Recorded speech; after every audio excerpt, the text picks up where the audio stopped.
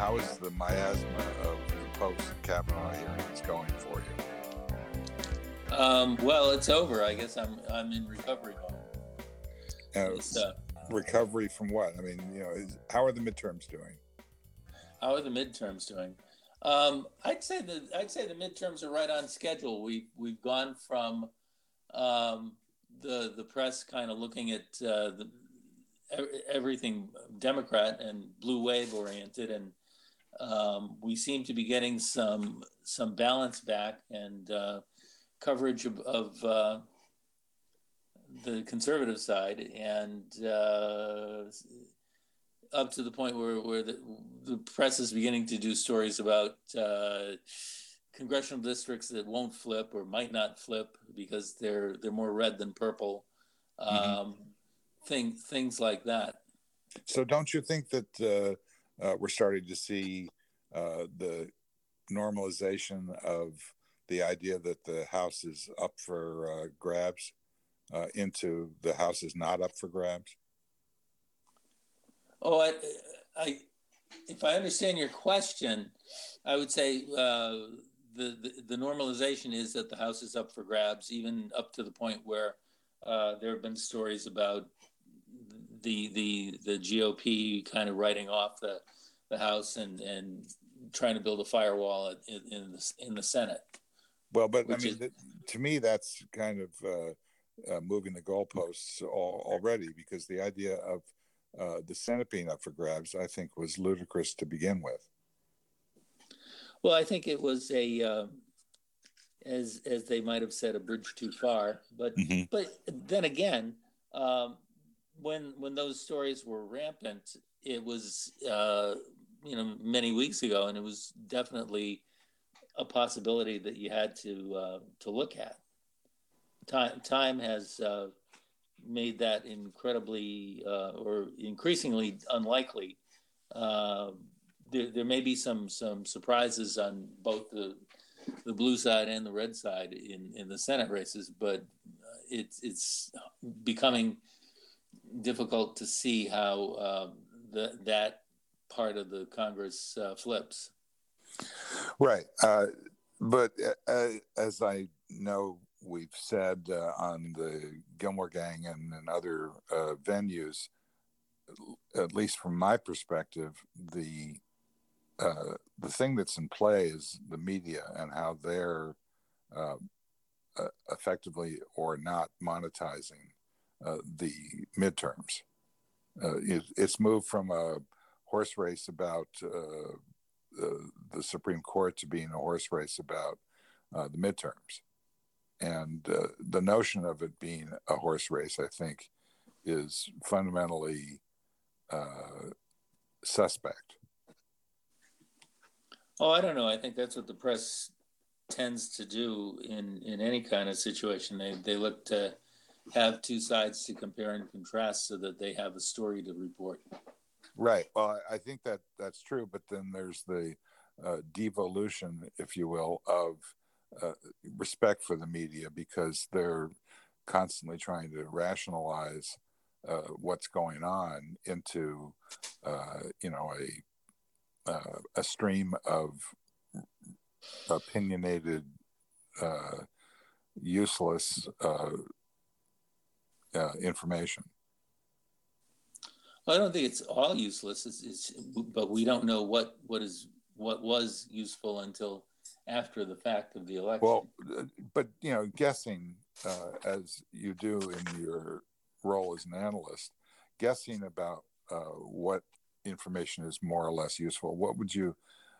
Obviously, you're a big fan of the New York Times, as am I. Do you consider them to be a credible source? The guy Nate Silver, is he making any noise right now in terms of what he thinks is happening? I have not followed Nate Silver. I have not heard any prognostications from him, so I don't know how to answer that. I'm kind of a blank slate where that's concerned. The Times?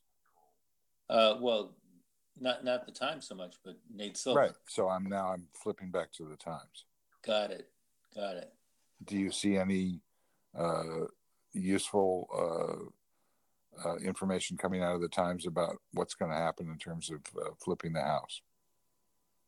I do. At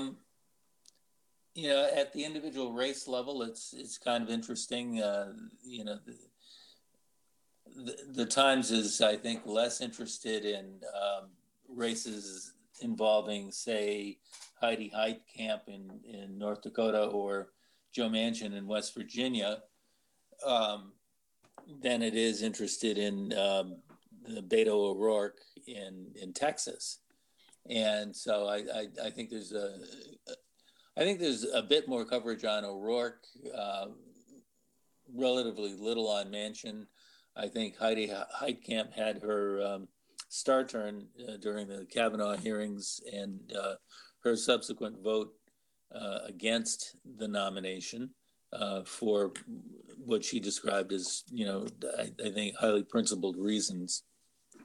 And the question then becomes, is Heitkamp so far behind her opponent in North Dakota that she's likely to lose? The official polling results show a 10-point gap, and people on the ground say, well, it's not that far apart, and some people even suggest that she could win the election.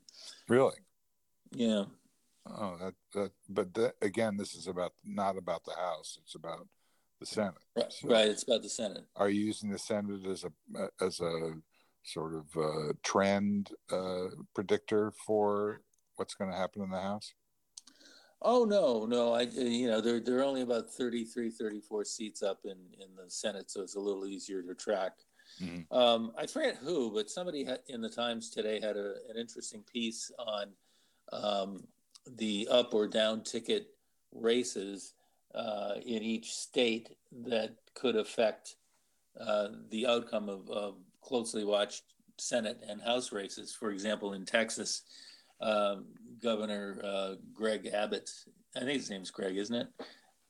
Governor Abbott is up for re-election, and he's a strong conservative, and the author this morning was suggesting that he might be enough to bring conservatives to the polls who would vote for Ted Cruz as opposed to Beto O'Rourke. It's all about who comes to the actual election, not just sentiment in the polling. Well, then let me just ask this directly. Do you see any kind of indication from your coverage of the New York Times reporting or any other authoritative publication that you might use that suggests that the Democrats can get over the barrier of 23 flips in order to be able to take control of the House? I would say that the gestalt right now is that the Democrats will likely flip 23 and take titular control of the House. I think the smart money suggests that you need a lot more than 23 flips to have effective control. I think the number I saw was more like 60. You need a delta between the two parties of about 60 voters in the House to have true control. Mm-hmm. Well, but I mean, just in terms of the committee chairman, you need one vote control. True that. And that brings into play some of the capabilities, including subpoena power, that have underlined the difficulty of that the Democrats have in terms of getting anywhere, in terms of slowing down their competitors. You're so right. It's all about the subpoena power. So do you really think that this is going to? What would you say, from your gut feelings, is the percentage possibility of that occurring? Not 60 votes, but 23 or 24, whatever it takes.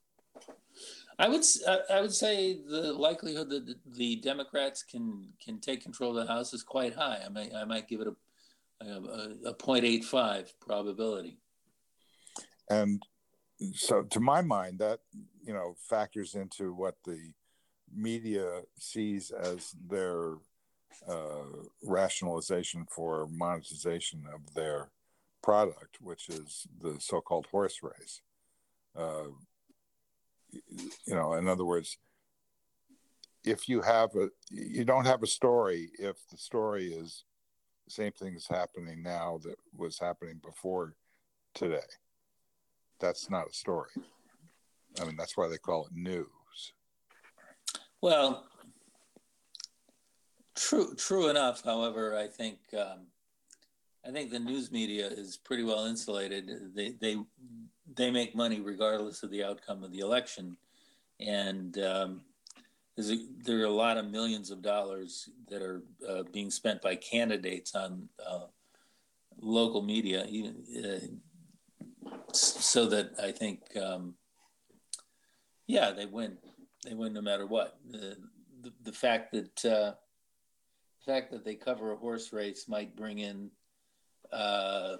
some additional ad buys from real advertisers, but those advertisers seem to be pretty well saturating the airwaves already.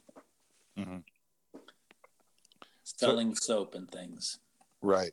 Well, but that's a good thing, is that people still need to wash. Precisely. And smell better. Yeah, absolutely. So that's why the media doesn't lose. The media keeps selling ads. So why do you think that that there's a strong possibility, I guess is the way that you'd characterize it, that there are going to be enough people coming out on the Democratic side in order to be able to have a meaningful impact and overcome voter suppression and anger and all of the things that have driven the Republicans and Trump in particular into office? How is that? How do they do that? And why are you reasonably confident, or the people that you're looking at who for insight are reasonably confident that it's going to flip? I think there's three reasons. They can be summarized as history, women, and economy. Historically, President's Party loses seats in the legislature during off-year elections. That's been true except in the war, the last Middle East war when George Bush was president, I think in 2002 and maybe 2006. No, 2006 was a big Democrat year. Maybe the time before that was Clinton. I don't recall. But there have been a couple of instances in the last 30 years where the President's Party hadn't lost seats. However, I think historically the trend is that the President's Party does lose seats. Why? In this case, there have been plenty of stories about the female vote, women voters being more or less fed up with what they see and hear from the administration for a variety of reasons, ranging from sexual harassment to the Kavanaugh nomination to the concern about abortion rights and lots of other things. Mm-hmm. The third thing is the economy. Trump seems to be trying to run on the economy, and this is just me doing analysis and saying the following. I think the economy is an important driver of voting and can get voters pretty riled up, but it works best when the economy is not doing well. When the economy isn't doing well, there's a recession or what have you, people tend to get agitated and want change. Trump is betting that a good economy is going to have a good effect for him, and I think he's selling that to his base, but his base isn't 50% of the voting population. Mm. It's a big chunk of the Republican Party, so therefore this all goes back to what I said earlier. It really depends on who comes to vote. Right, turnout. So, Yeah. So how do the Democrats turn out groups that have traditionally not been turned out, like young people and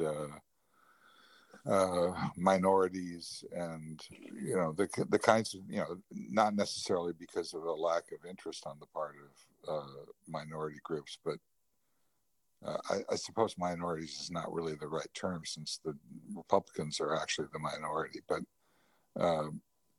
you get my drift. There are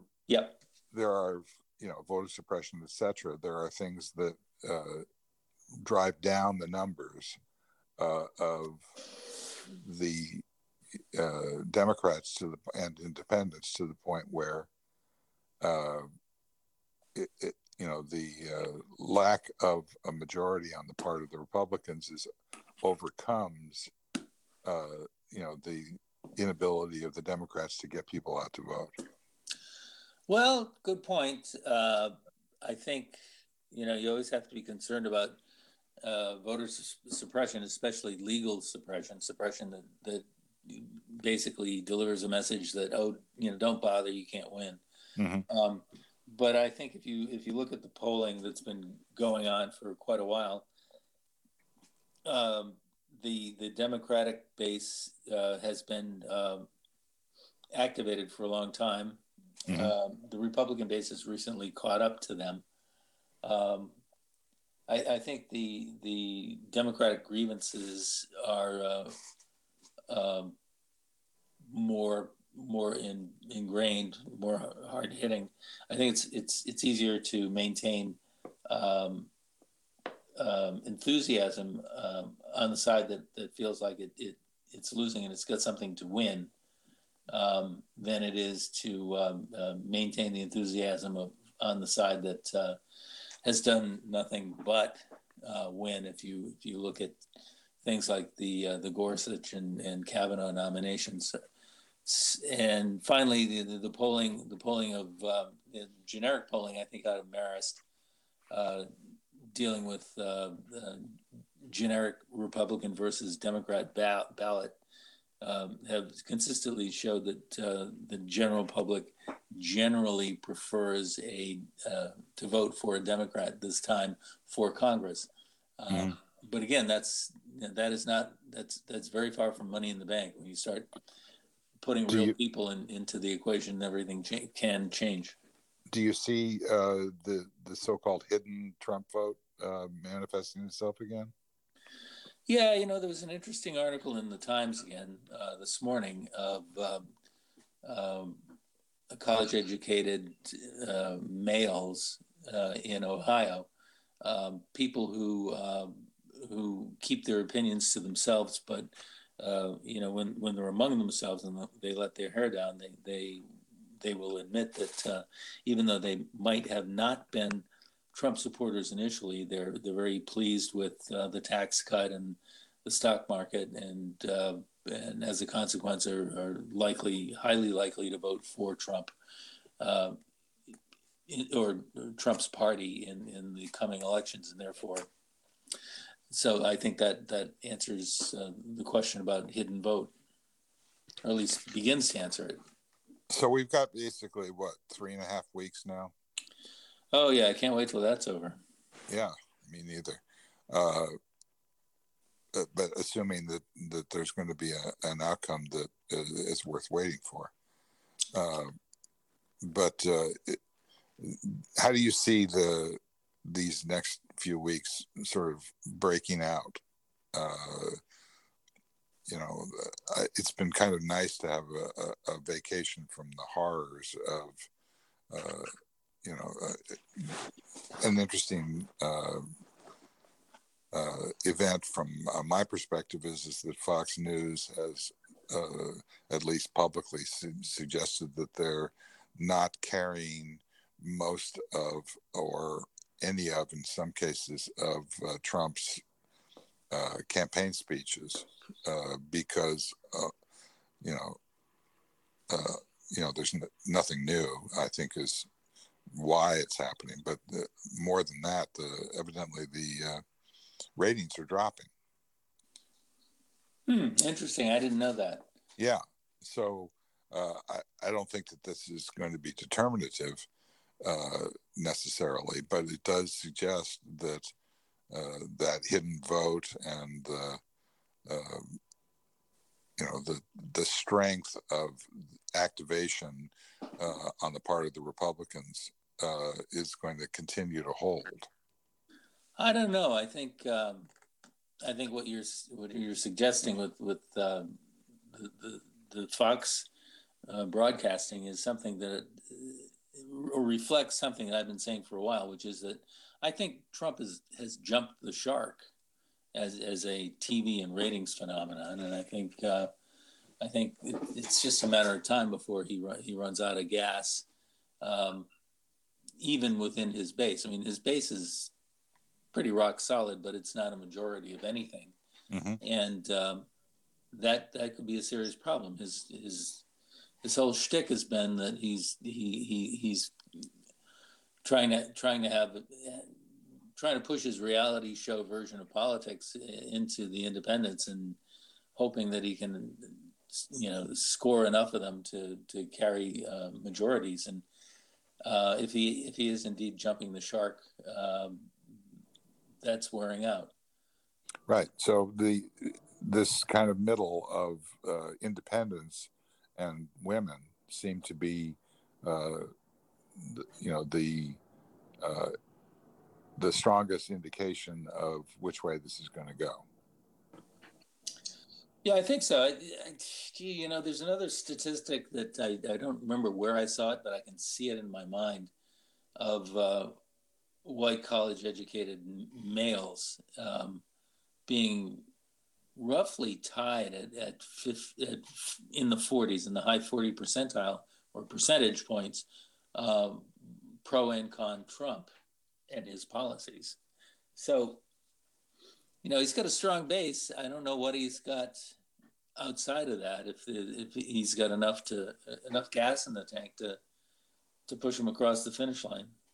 Yeah, and the question is whether the characteristics of the so-called hidden vote are operative in a off-year non-presidential election. Well, Trump isn't the candidate, but I think people are going to vote on that basis. Whether he's the candidate or not, they're going to vote on either thumbs up on Trump or thumbs down on Trump. Well, I would agree with you, but I think I'd say that people who vote will vote that way. So it again becomes a question of turnout. Mm-hmm. All right. Well, that's our snapshot. You think anything's going to happen next week that's going to change the calculation that we've described? Yeah, I think we're going to see a ramp up from here into the election over the next 3 weeks. I think we've had a strange intercession between the next 3 weeks and the Kavanaugh hearings that went before, with this whole Saudi Arabian mess. I think we're about to see some trouble with the Saudis, not necessarily between us and the Saudis, but I think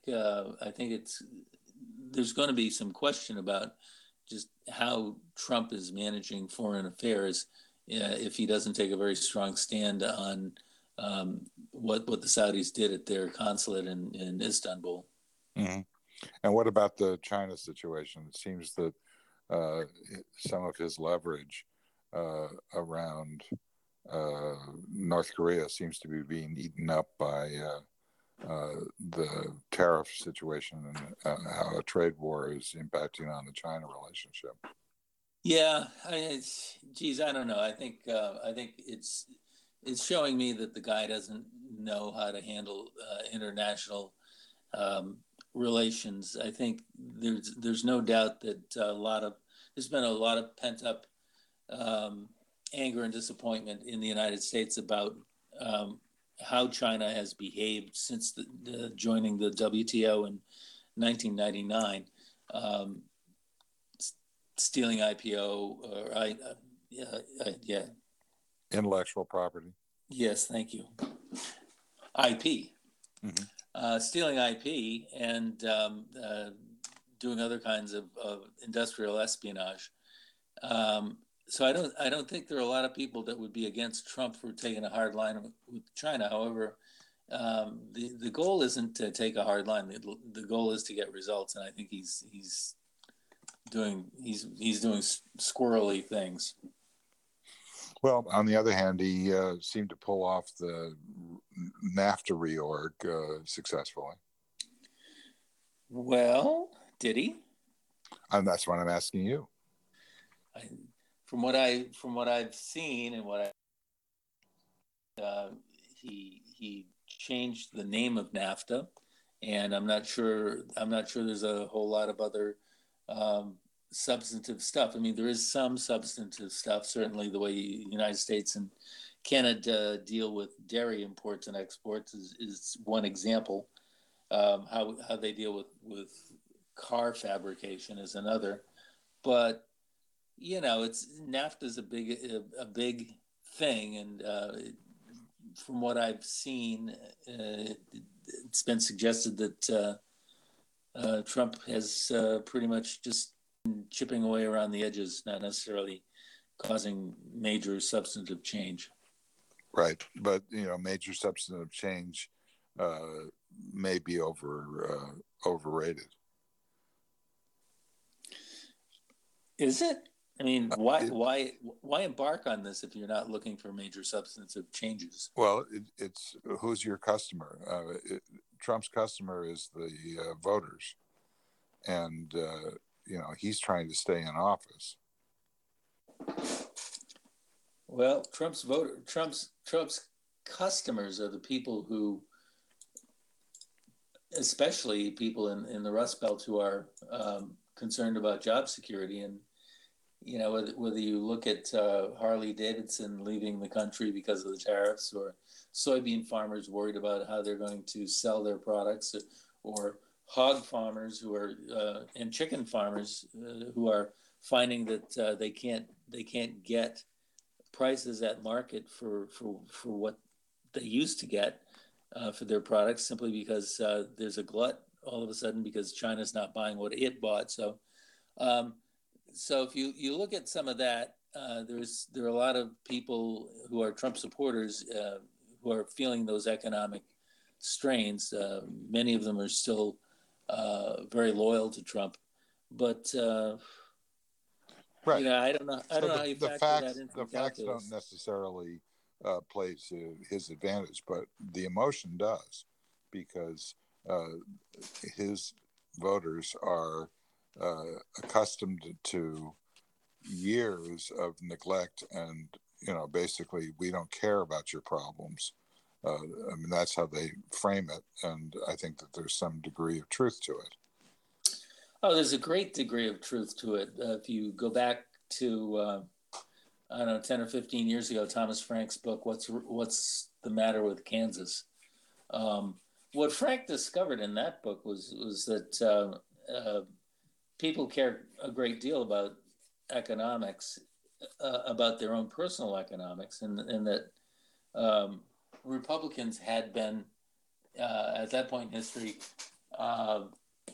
spiffing up the economy in time for an election, whereas Democrats were spiffing up the economy after they won an election as a way of demonstrating that they were fulfilling a campaign promise. So what happens is the Democrats' goodwill all dissipated by the time of the next election, whereas the Republicans were building goodwill coming into an election. Now, look at what Trump's doing. Trump is, in that regard, kind of acting like a Democrat, because he's doing things that are messing up the economy going into the election. I almost understood that last point.